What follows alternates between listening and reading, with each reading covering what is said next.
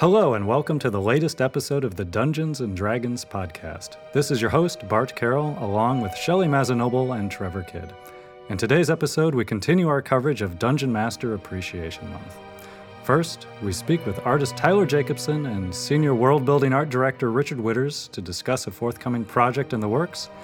And then we speak with R&D's senior designer Chris Perkins about his experiences as a dungeon master to the stars.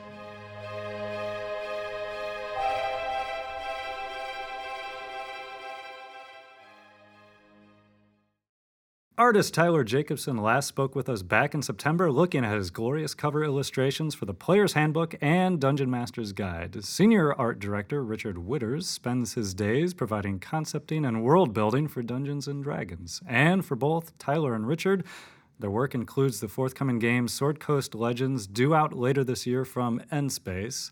But before we touch upon the game, we wanted to ask sort of how your relationship first formed professionally. Okay. A few years back, I brought Tyler in on a Magic the Gathering concept push. Mm-hmm. I think your first one was... It was Theros, I think. Was it Theros? Yeah. Well, it was early Theros stuff. My first full push was for Cons. Cons of Tarkir. So you're on the Dungeons & Dragons team now, but before that you were spending your working days on the Magic the Gathering concepting team. Yeah. I was on the world building and creative team for Magic the Gathering for about 7 years.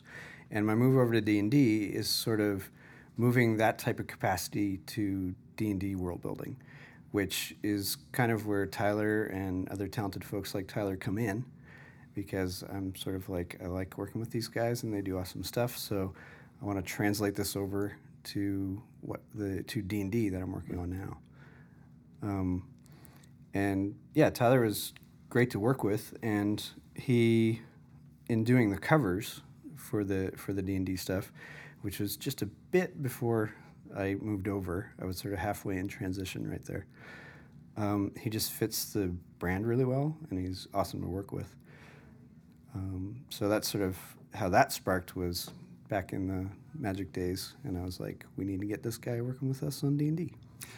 Did we steal you from Magic, Tyler? Are you doing any Magic stuff now, or is it all D&D as far as we're concerned? I'm doing both, so Okay. I kind of split it out pretty evenly.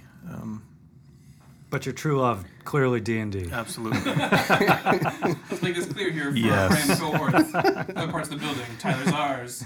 We just loan him out to you every once in a while. So in those first days, how did that process sort of work back and forth? Did you provide sort of concepting sketches or directions or art orders, and then you would go back and forth with Tyler?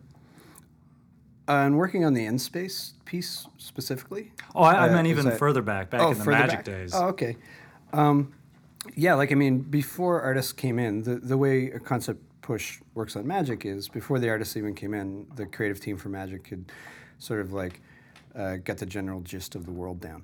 So we'd written some things. There may be some sketches done. We tried to have some reference ready, things like that. But then it basically was a bunch of artists in a room and a giant 3-week jam session of this is really cool, this doesn't quite fit, and just sort of filtering through it.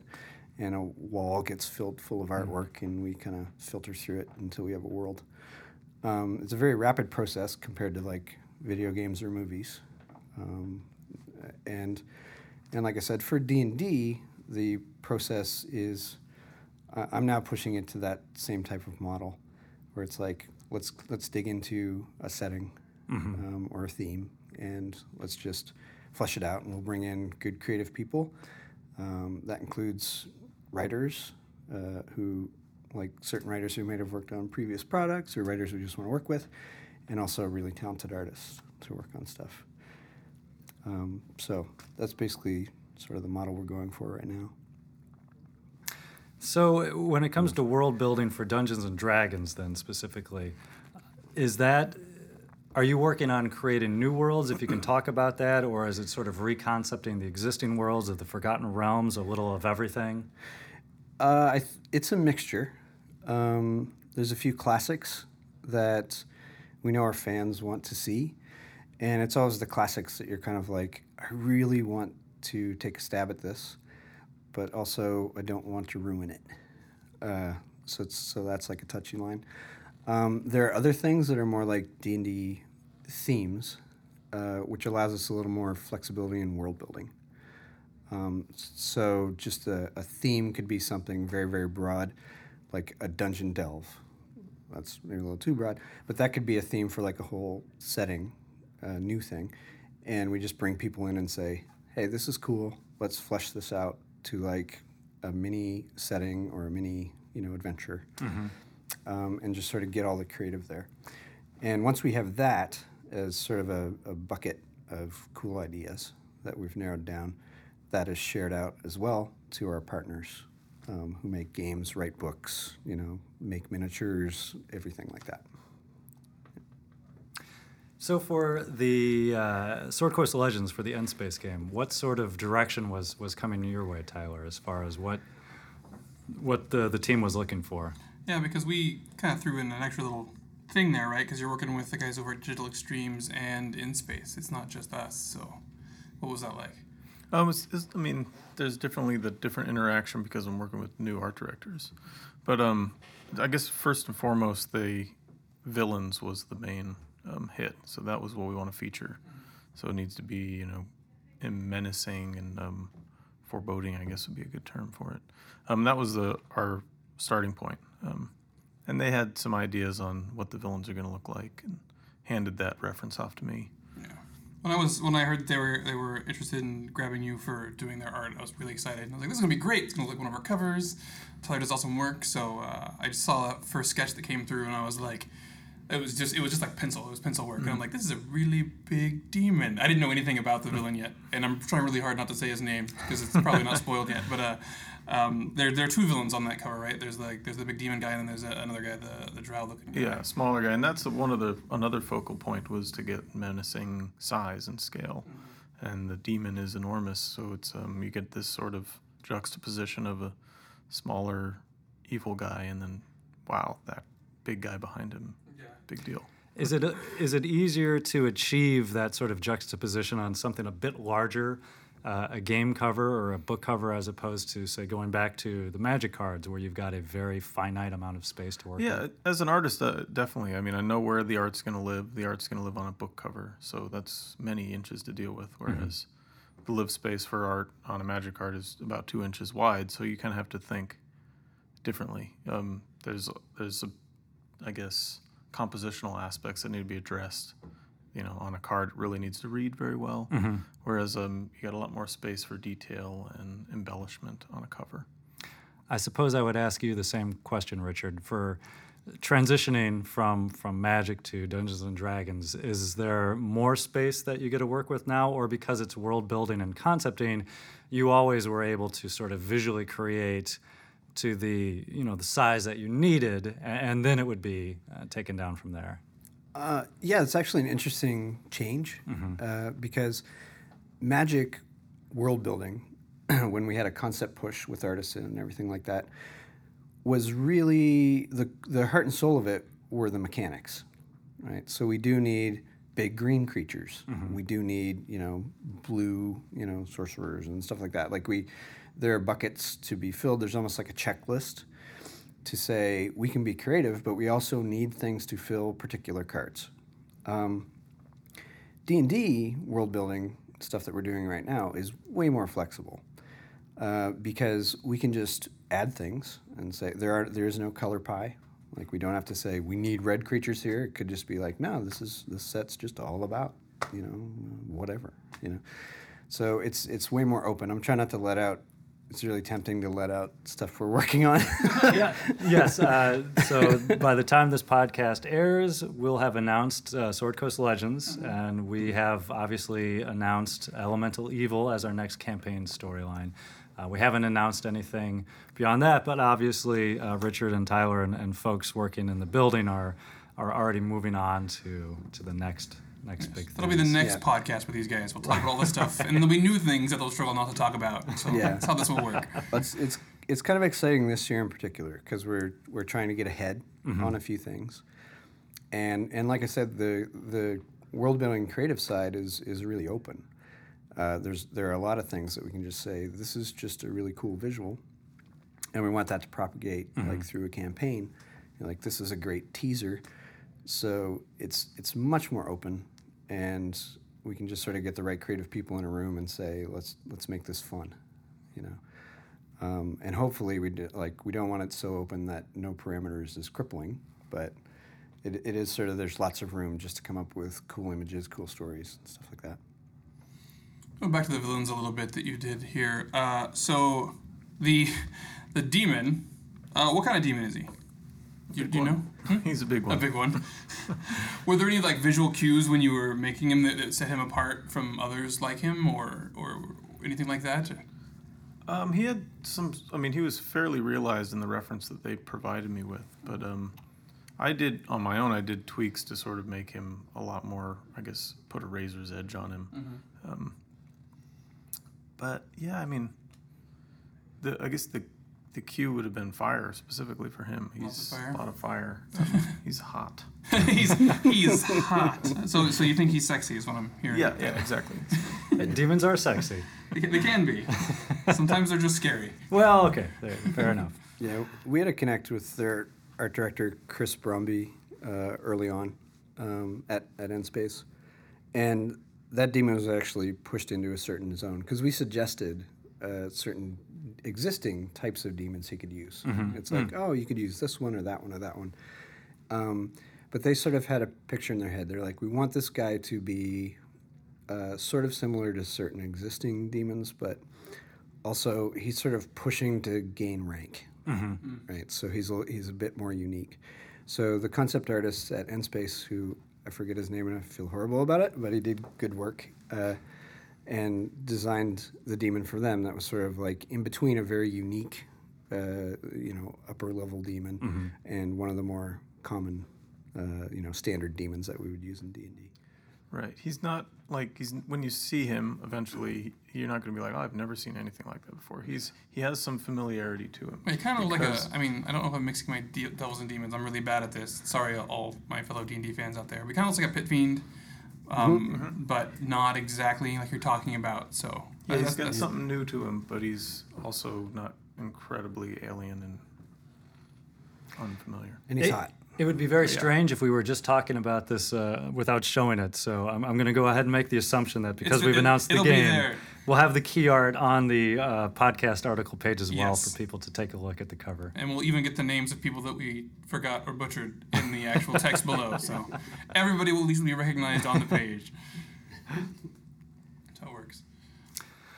So I wanted to kind of ask a little bit broader beyond maybe just the halls of Wizards of the Coast. When we're talking about world building, are there other examples out in the world and other media spaces that you look at as far as they've done a particularly good job of creating a world either visually or creatively or in a storytelling way that you might pull some inspiration or influences from?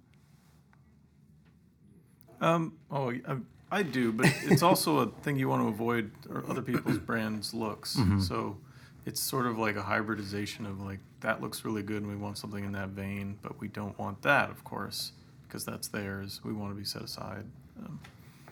Yeah. So I think it was last year or maybe a little longer than that.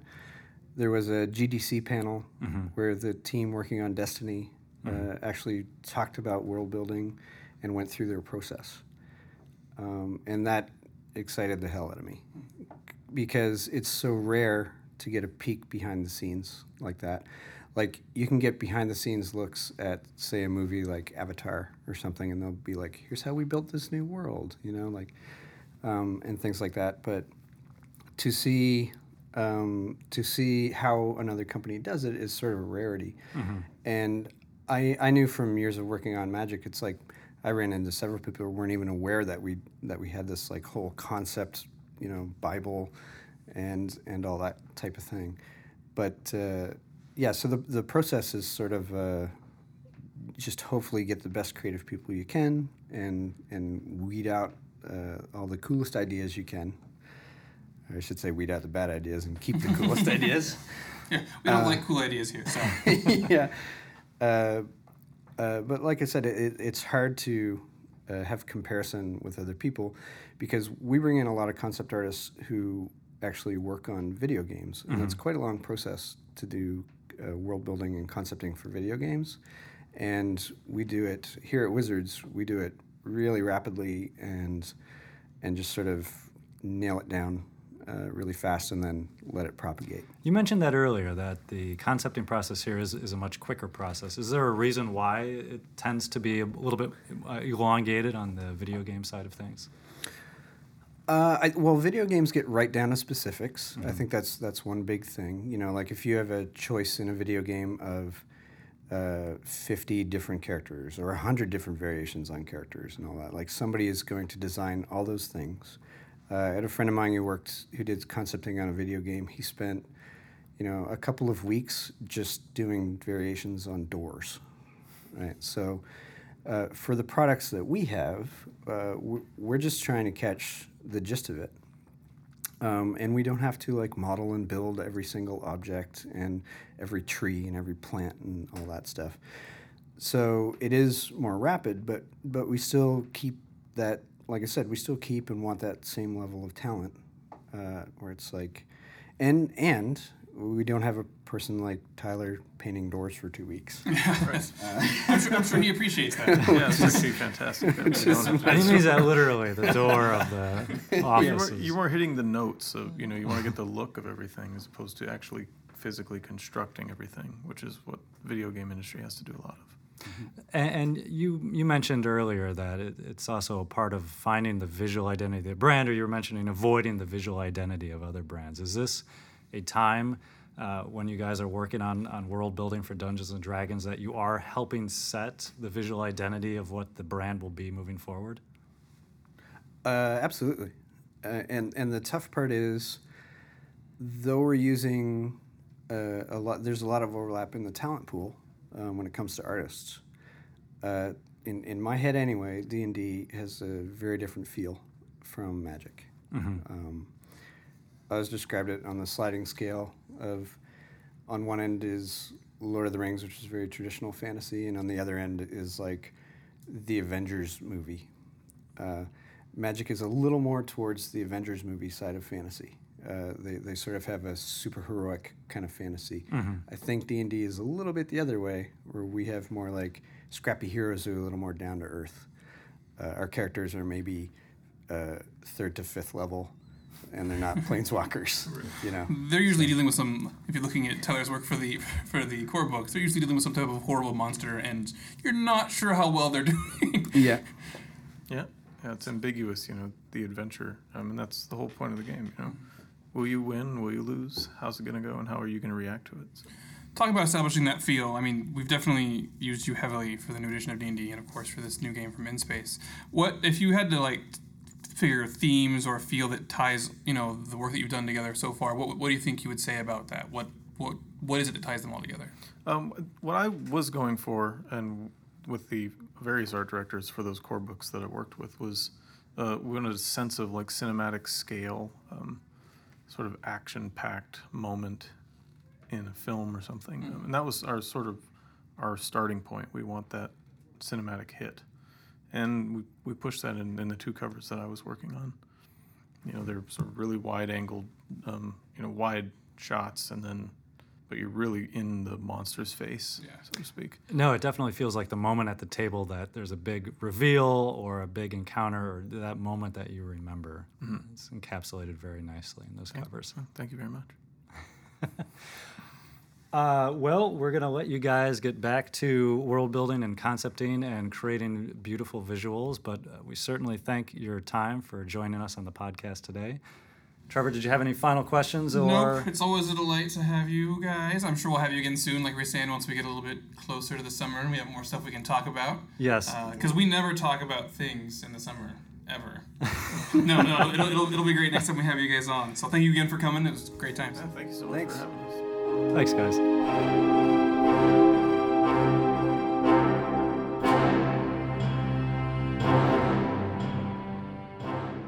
Fans of PAX and the D&D live show should recognize the voice of our next guest, who has become fairly synonymous with the art of dungeon mastering.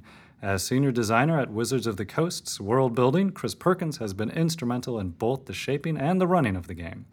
Chris also braves the stage at PAX and PAX East to run the adventurers of Acquisitions Incorporated through their latest perils, and wrote the long-running DM Experience column on the D&D website. So thanks for joining us today, Chris, for DM Appreciation Month. Yes, it's a great pleasure to be here. Is it weird that every time I hear your name, I feel the need to applaud? You are my agent. You're supposed to applaud.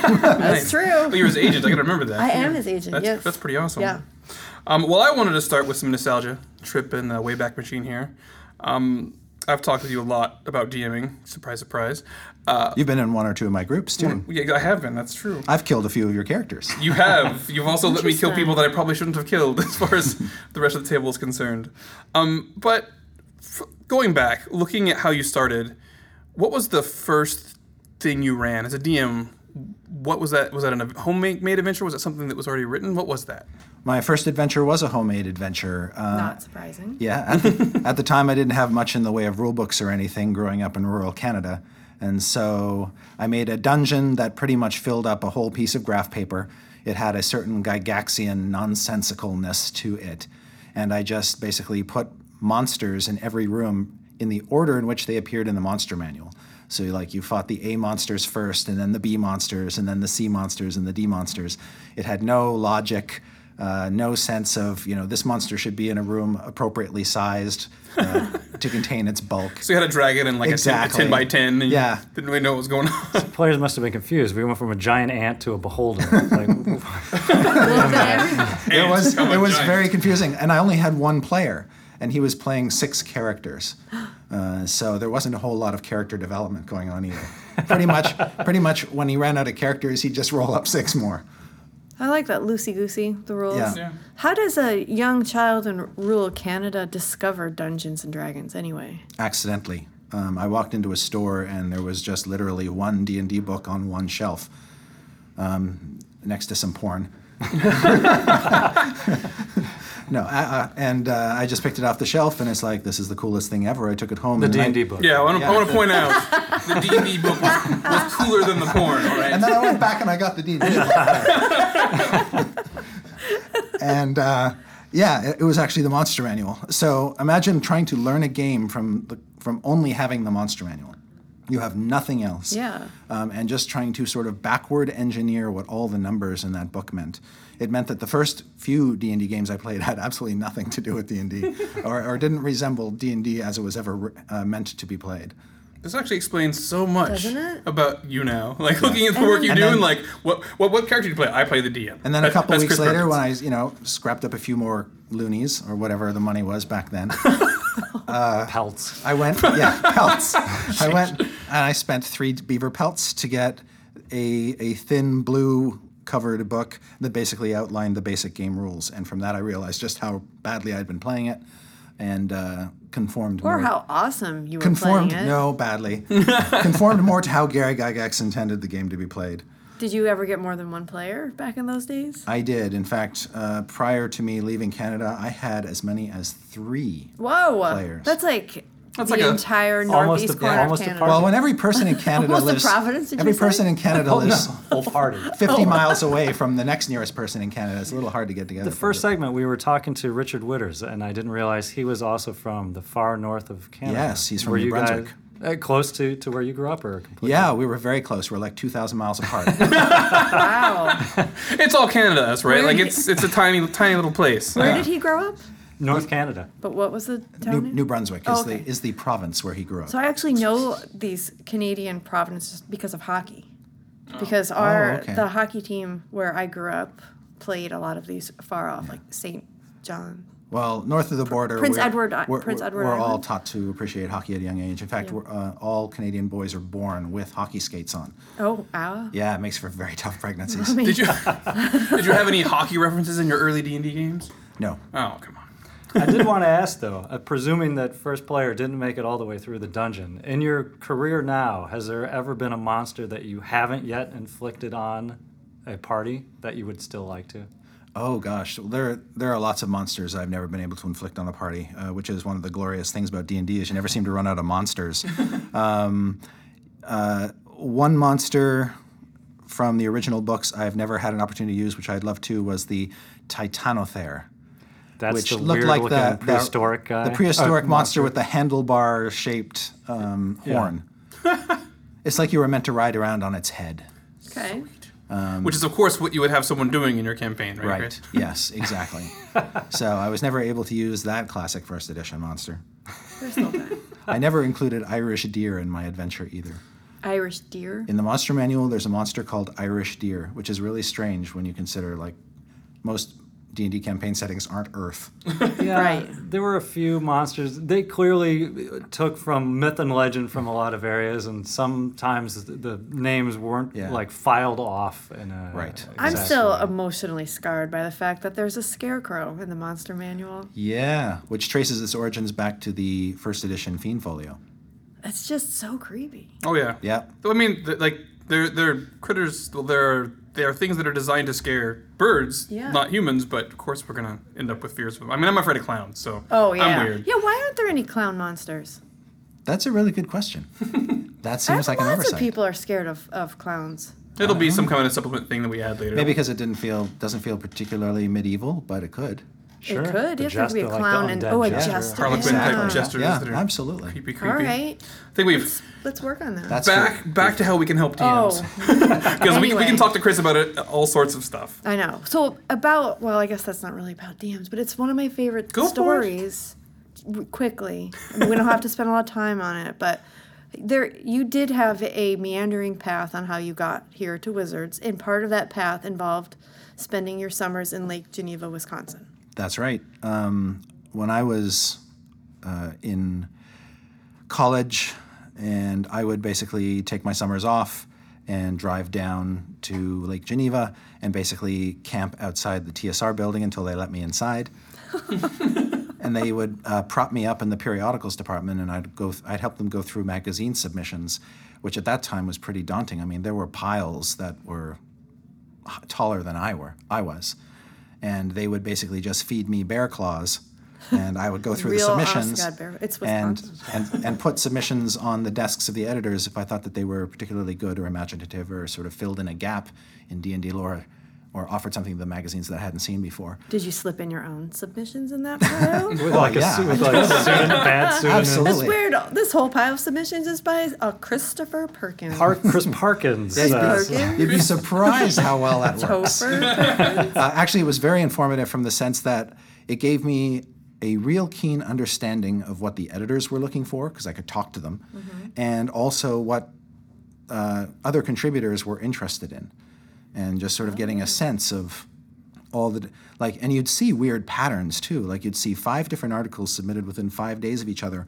all on the same topic, all unsolicited. It's like there was just something in the public consciousness or something in the ether that forced these 5 people to basically have the same idea at the same time and submit articles about the same topic. That is weird. It's so weird. But it even happened after I became the editor of Dungeon Magazine. I'd get piles of manuscripts, and it was shocking how much overlap there was.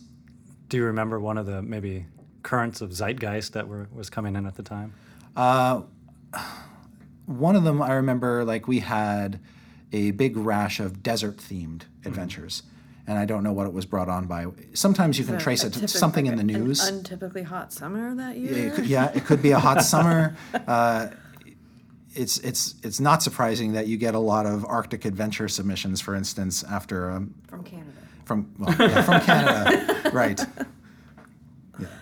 And I think I love that story because I think I will use you as an example for my son when I say you have to keep trying and don't give up, because there was this young Canadian boy who would drive all the way to Wisconsin in the summers to work, to try to get a job at his dream Sleep place. at their Yeah. front door. Yeah. And now look at you. No, it was a very weird epiphany for me when I was very, very young when I first got into D&D. I think I was 10 when I found the first book, and then it was 13 when I remember telling my friend David Harris that I was going to work on Dungeons and Dragons, with no sense of how I was going to get there, and then Right. pretty much everything else along the way was just further little baby steps toward getting to that magical place. And now here you are. And then I finally get to TSR, and the fucking place closes down. We won't talk about that too much. It's the small dark moment in Chris's path. I never got to actually work as an employee at TSR before their business collapsed. Really? I was I was hired to replace a TSR employee and told to keep going west. Don't Just look keep back. driving west. Don't We're look not in back. Lake Geneva anymore. So, talking about that 10-year-old to 13-year-old self to the guy who eventually published, were there any lessons that you learned in your early first attempts and then the following ones that kind of stuck with you as far as adventure building and campaign? Yes. Like, what were those? The editor is always right. The editor is always right. The editor is always right. A designer is often, even if a designer playtests their own stuff, they're not getting an objective look at the manuscript or the work. And so you have to trust an outside set of trained eyes to be able to tell you where the faults in your own work are. And it was very clear to me after my first few submissions that I would go farther, faster, if I took to heart everything that the editor told me and strove at every opportunity to not only give them what they wanted, but to exceed their expectations. And I think if I can owe my being here to anything, it's that I received a lot of diligent feedback from my editors, very well-meaning, intended obviously to make me better at what I'm doing, and I went to painstaking efforts to give them what they wanted. And that trained me as a writer, not to write for myself, but to write for others. I'm stealing this question here. This was Trevor's question, but I really wanted to ask it as a follow-up. That's right. All of you have to give me credit when you ask my questions because that's really important I'm to me. asking on behalf of Trevor Kidd. So first of all, I would like to mention that's great advice because Shelley actually fired me as her editor. Yeah. And as you were saying that, I was thinking, do you know, I can think of one case where the editor wasn't right. Oh, remember when you did a little editing pass on Confessions? I totally did. She was convinced I kept stepping on her funny. He did. He took away all my funny. But that's great then I advice married for him. writing for publication. When you create adventures for your home campaign, do you approach it differently, knowing this isn't for a broader audience, or Yes. is it still the same? No, I approach it very differently. When I'm creating campaign material for my group, the only people I'm interested in making happy are the players. I never approach my campaigns with any sense that it's going to live beyond the experience my players are going to have with it. And so all of my campaign work is framed from, how can I use my adventures to further their specific character arcs? What can I add to this campaign that's going to take Trevor's character from the point he is now to some new place, or give him something else that he can sort of hang on to, a new villain he can hate, a new NPC he can love. Everything is built with this very specific audience in mind. I don't write out my homebrew adventures the way I write adventures for publication. Adventures for publication are written with all of the words that a DM needs who doesn't have any other context to run the adventure. Since my campaign work is strictly for me, my campaign notes are enough to guide me. I don't need to articulate everything to myself as I would to someone else. And so I can create a lot more material a lot more quickly and create enough stuff to sustain a campaign till infinity. Yeah. With that in mind, I'll stick with this topic. Do you have any tips you might give people, DMs who are starting out with their first adventure or their first campaign that they're writing on their own? Yeah, I would say start small, start local.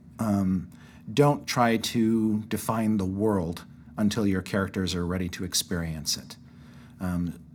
Think about what your characters' backgrounds are, what the class composition is.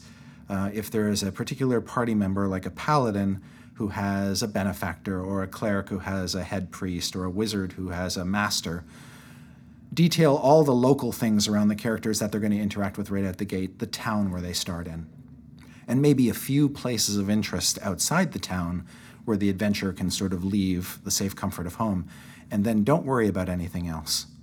The one caveat to that is, if you do have ideas that are beyond local, that could be important to the campaign later on, that you do record them so that you don't forget them. But also, it's okay while you're developing the small local stuff to think about the 2 or 3 sort of big arcs, the big plots that you hope the characters are going to get swept up in. It's always nice to have at least 2, preferably 3, major campaign arcs that you hope the characters will graft onto. I have a sort of a kind of a standard formula that one of those plot arcs is always war-themed. because war is an easy way to engage multiple types of characters and often has a certain amount of politics that come with it that I tend to favor in my campaigns. I like to run very political campaigns, as you well know. I'm not going to complain. The last one I was in was awesome. So, Yeah. and I actually saw a good example of that when I joined the campaign, because I joined in, it was 4th edition, and I joined in at the kind of Paragon level. I think we were 11th or 12th level at that point. But all the stories that people had at that point, the other characters and players, were from their home island, right? I forget what it was, but I'm sure you don't. And it was all local stuff that exploded out into bigger politics or bigger issues Exactly. or other things. The 4th edition Iomandra campaign was a classic example of that. I started with just an island. And this is a campaign that was built on the premise that the world is basically made up of thousands upon thousands of islands. And I did it because I was, at the time, thinking that the campaign would be like an episodic series like Star Trek The Next Generation, where you're just going from one planet to the next, and every planet is kind of its own story. And then you move on, and you may never go back to that planet again, and that's okay. It actually didn't quite work out that way, which is fine. But at the time, I thought we're just going to create the character's home island. We're going to say everybody's from there. There's like one town on the whole island, and it's not even that big. It's only 50 miles across. And I'm going to have stuff come to the island, sort of glimpses of the outside world, and introduce the characters to the world that way. Have a dragonborn villain who comes to the island looking for somebody who's gone missing, and through that dragonborn character, give you a sense of what the entire dragonborn empire is all about. Now I see why you say start small. Yeah. Yeah. 'Cause that can be very, very overwhelming. Yes. So now you play. You have the role of player, and you are a Yes. dungeon I master. play obviously. infrequently. So you obviously prefer being a dungeon master. Actually, I like both equally, but I tend to fall into the role of dungeon master. Is that because we pressure you to be Nobody ever asks me to go to a PAX Live game as a player. to play? All right, so that's gonna be our next thing. I'm gonna talk to Failhour and those guys. And Yeah. I'm like, what do we think about Jerry running a game and Mike being in it? I mean, Chris being in it. That would be a surprise for a lot of people. Yeah, there you go. So do you feel like as a player you're a better player to have in the group or a worse player to have in the group because of your experience as a dungeon master? I think I'm a better player to have in a group because I'm not the type who instigates.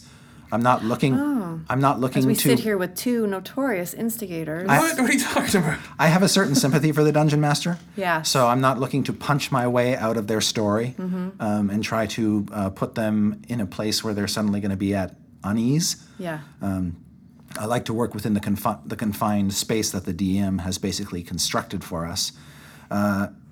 I'm also the type of person who doesn't mind just sitting back and listening to what's going on around me, so I don't need to dominate. That's something I actually learned as a DM too, by the way, which is that some of my best DMing has happened when I'm doing nothing. Just letting the players do Yeah. nothing?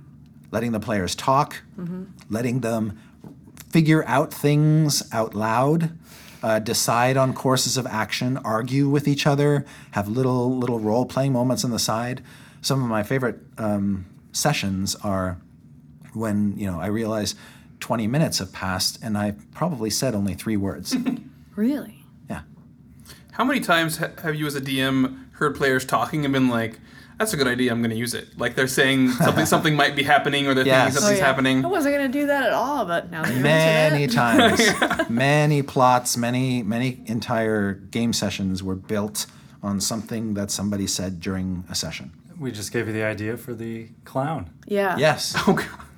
Yeah. Can I not be in that session of D&D? Yeah, I'm not You're the clown? playtesting that clown. One of the other important considerations of a DM is that even though you may be the person who is starting off the campaign, sort of laying the groundwork for the campaign, once the campaign starts, it becomes as much the player's world as it is yours.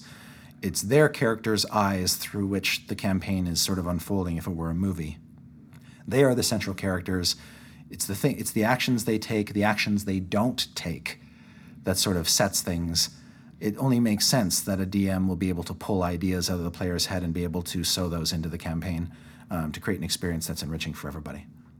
So I did want to ask about your DM style and sort of the mechanics of the edition at play. I was in the game when you were a player, a fellow player. Oh yeah. And one of the tricks I think also was you were on a lot of allergy medication for the cats at the house. Oh, that's right. So That's something worth mentioning is that everybody at Wizards of the Coast except me has cats. So, and True, I have an allergy to cats that's particularly deadly. It causes my esophagus to close up and I can't breathe anymore. Ergo, I die. So I can't go over to anybody's house to play unless I am thoroughly doped up on meds. Wow. But that was a 4th edition Dedicated. campaign. Yeah. When you move into the 5th edition campaign, are there certain elements of DMing that holds true no matter the edition? Do you need to change things depending on the edition's mechanics, or how have you sort of felt that play out from edition to edition? Good question. I think that the fundamental aspects of the game are the same in terms of a group of characters going on an adventure and the DM sort of delineating or helping the characters get to where the DM wants them to go and still giving the characters room to breathe and explore the world. The rules have never gotten in the way of that as far as I can tell.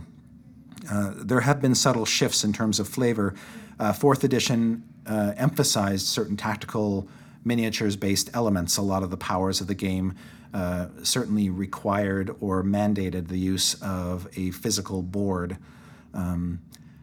5th edition has gone back to sort of a more classical theater of the mind approach where miniatures are truly optional and nothing in the game relies on you being able to count squares.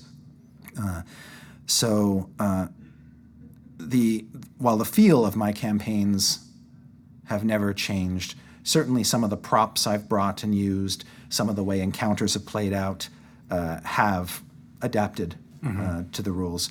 Like my 5th edition my 5th edition games do not depend on miniatures. I don't have to bring large battle mats or spend an hour before the game preparing a battle mat in order to play. So I can only assume that you are the one creating those fantastic props for the PAX games. I know. I was curious about the props too. Speaking of props. Speaking of props, the PAX games are sort of a rare delight insofar as I can actually just ask for something, somebody will throw a bunch of money at it, and a third person will create it. In fact, I do not create most of the props for PAX. Most of the props are you don't commissioned. create them with your hands. Well, that's with true. Your mind. That's a very good point. I'm not actually building the props, but I am telling somebody what it is I need. I feel like that's how my child views the entirety of life right now. Ask for something, Magically appears. Somebody money will throws be a lot of thrown money at at it. Really, he's going to imagine That's something. exactly it. He's going to babble words that don't make any sense to you, Yes. and eventually you will figure out what's in his point, head. yeah. So Yes. you That's the are best like part. a toddler. I essentially. am just like Quinn. I just imagine it, I wish for it, and suddenly it miraculously You appears. also have a Grandma Judy. It sounds like. It's so like for instance, when we did the map of when we did the building of Jim Darkmagic's mansion, I built a 2D map to sort of at scale to indicate how big it needed to be. So all the dimensions were there. It was kind of like an architectural diagram. Yes. It showed where all the rooms were positioned in relation to each other. It gave a sense of the scope of the structure, and then we handed it off to Matt Smith, one of our sculptors, to actually build it to spec. The same was true for the Acquisitions Incorporated Battle Balloon Castle. Matt had a lot more leeway with Dragonspear Castle. I just said, give me a cool castle that kind of looks like this picture. And thus he went to work making right. 80,000 tiny Yeah. little stones out of hand. Yeah, we actually have another by podcast hand. with Matt that we should probably link to at the bottom of this one, because Yes. that was a fun one too, Yeah. talking Yeah. about the castle and the The Mecha Hallister was something that was definitely originated by me in the adventure. I had a very specific idea for how big it should be and what it should be, and Matt pretty much built what was in my head. So if we haven't formally announced it anywhere else, we are clearly talking about the next PAX game, and there will be a live D&D game happening at PAX East this year, although we haven't really announced formally specific players yet or the specific adventure, but We might have, so I'm gonna say it now, and if it gets cut, you won't hear this, and that's great. But it's gonna be Scott, Mike, Jerry, and Patrick Rothfuss. Yay! So that's gonna be our cast, and of course Chris will be running it. Yeah, 4 players is more than reasonable for an event like this. Oh, you might get a 5th player at some point. Not this game, but We might hit you with a 5th player game. Oh, one day. I'm all. We had such a great experience with 5 at the last live game. I certainly see that as a possibility, but kind of getting a smaller core group for the PAX East experience, where it tends to be more low key, not quite so heavily produced, is kind of nice. I know that we'll be looking to tie in thematically with the Elemental Evil storyline, which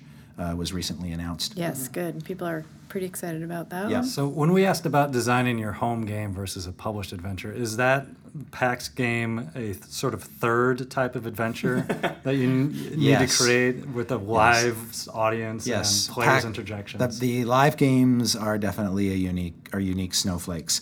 Partly because I don't have the flexibility to do just exactly whatever I want, because there are certain demands placed upon it. Like, for instance, we try to tie our PAX games in thematically with things that we're doing. We might at be the same teasing time. something too. It's like Exactly. we might want to put a subtle hint about something that's coming up, and so you got to figure out how to work that and in. figure as out well. how to and- work in all the little things that people ask for to create an experience that's not only entertaining for the fans, but also delivers on some of the things that we want to trumpet on the sort of the marketing side. But more than that it is a live improv game. You can't prepare for that experience in any reasonable sense, because the players are out to punch not only holes in your story, but That's what I was curious about. Have they ever gone off the rails, or are you Oh my they God. have always gone Yeah. off the are you Seems rails. like- improving most of it or much of it? The game is 99% improv. Wow. Literally, after I've done with the opening exposition, Yes. I have no idea where it's going to go. Nothing is rehearsed beforehand. No. The players and me don't even talk about the adventure before the game. Doesn't it make your stomach hurt thinking about this? Yeah. Like, to be like, I don't want to be a player, but I So- could not even imagine So being wouldn't wanna be on imagine stage. imagine you're about in a costume, no less. in a costume behind a curtain 5 minutes before it's going to open up, and you're going to be staring into the face of 5,000 people in Benaroya Hall in Seattle, and you don't know what you're going to do. Another 12,000 Another watching it 12,000 live. online. Another 12,000 online at the Yeah. same time, Yeah, I don't. and you have no idea what's going to happen for that 3 hours. I had always assumed it was the opposite, that it was a structured adventure and you kind of gave them the beats of what was going to happen. Man. No. Nope. So They have no clue. I talked to Mike a little bit about stuff. Faylauer, sorry when I say Mike, not Krahulik. A little bit about the stuff that I might know going in, just like the day of. Like, oh yeah, there might be some dragons or whatever, right? But no one else knows anything, and I know very little, because Chris will be like, so I have these are my plans. And then I watch what happens. I'm like, well, yeah, like 20% of what Chris had planned actually went off. But Now, I imagine in my head ways that the story might go. Yeah. It's gotten better now that I can, like, for instance, I did a lot less thinking about the adventure the last D&D live game in Seattle, because I've gotten to the point now where I know Mike and Jerry and Scott particularly well enough to kind of be able to predict where they will try to break loose and where they will conform. That is not easy. Not easy. No. And every time a new player gets thrown in, it makes it even harder. But no, there's very little preparation, and it's all improv.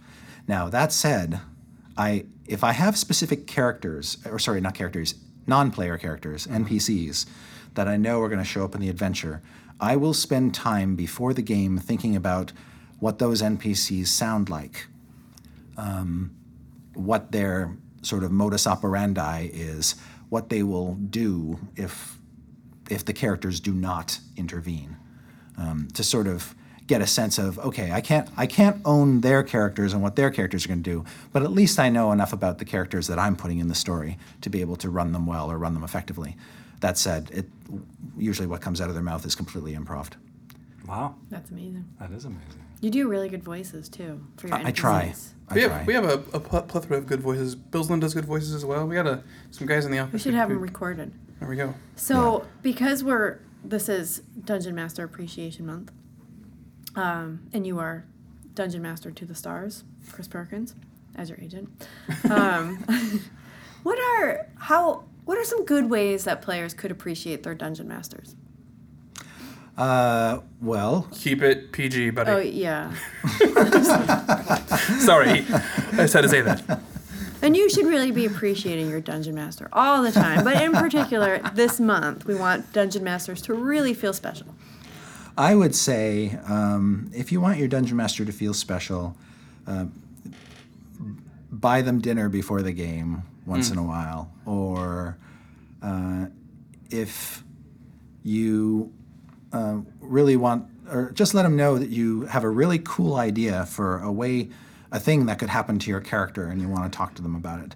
Because that just means that you're kind of engaged in their campaign and are looking for ways to make your character a more integral part of the campaign. Let's do something. Oh, you mean Trevor and I are in the same. we're in? Yeah. Well, we decided that we're half brother We're and half sister in brother that and game. sister. Well, that's cool. Yeah. We're running with that all of Yeah. a sudden. Yep. So And or you could go up to your Dungeon Master and say, I have a really good way for you to kill off the rogue if you want. No, I'm just kidding. Thank God I'm not the rogue. You shouldn't do that. You shouldn't do that. that would be That's bad our other advice. coworker, Laura. Our Why boss. are you trying to why are you trying to kill off Laura, Shelly? Why are you gonna? That's how rumors get started. Also, if you notice your DM's books are getting a little ratty, you could buy him a new one. Oh, Oh. that was not a plug to buy more D&D books. Yes, it was. Go buy more D&D books. Just saying. I mean, nice. wear and tear. Oh, that's It good happens. ideas. A DM cracks open books a lot. Oh yeah. A lot. Yes. I brought my first edition Dungeon Master's Guide to the last Yeah. podcast, and no page is still glued to yeah. the inner No, of course binding not. now at this Of course point. not. It's all Yeah.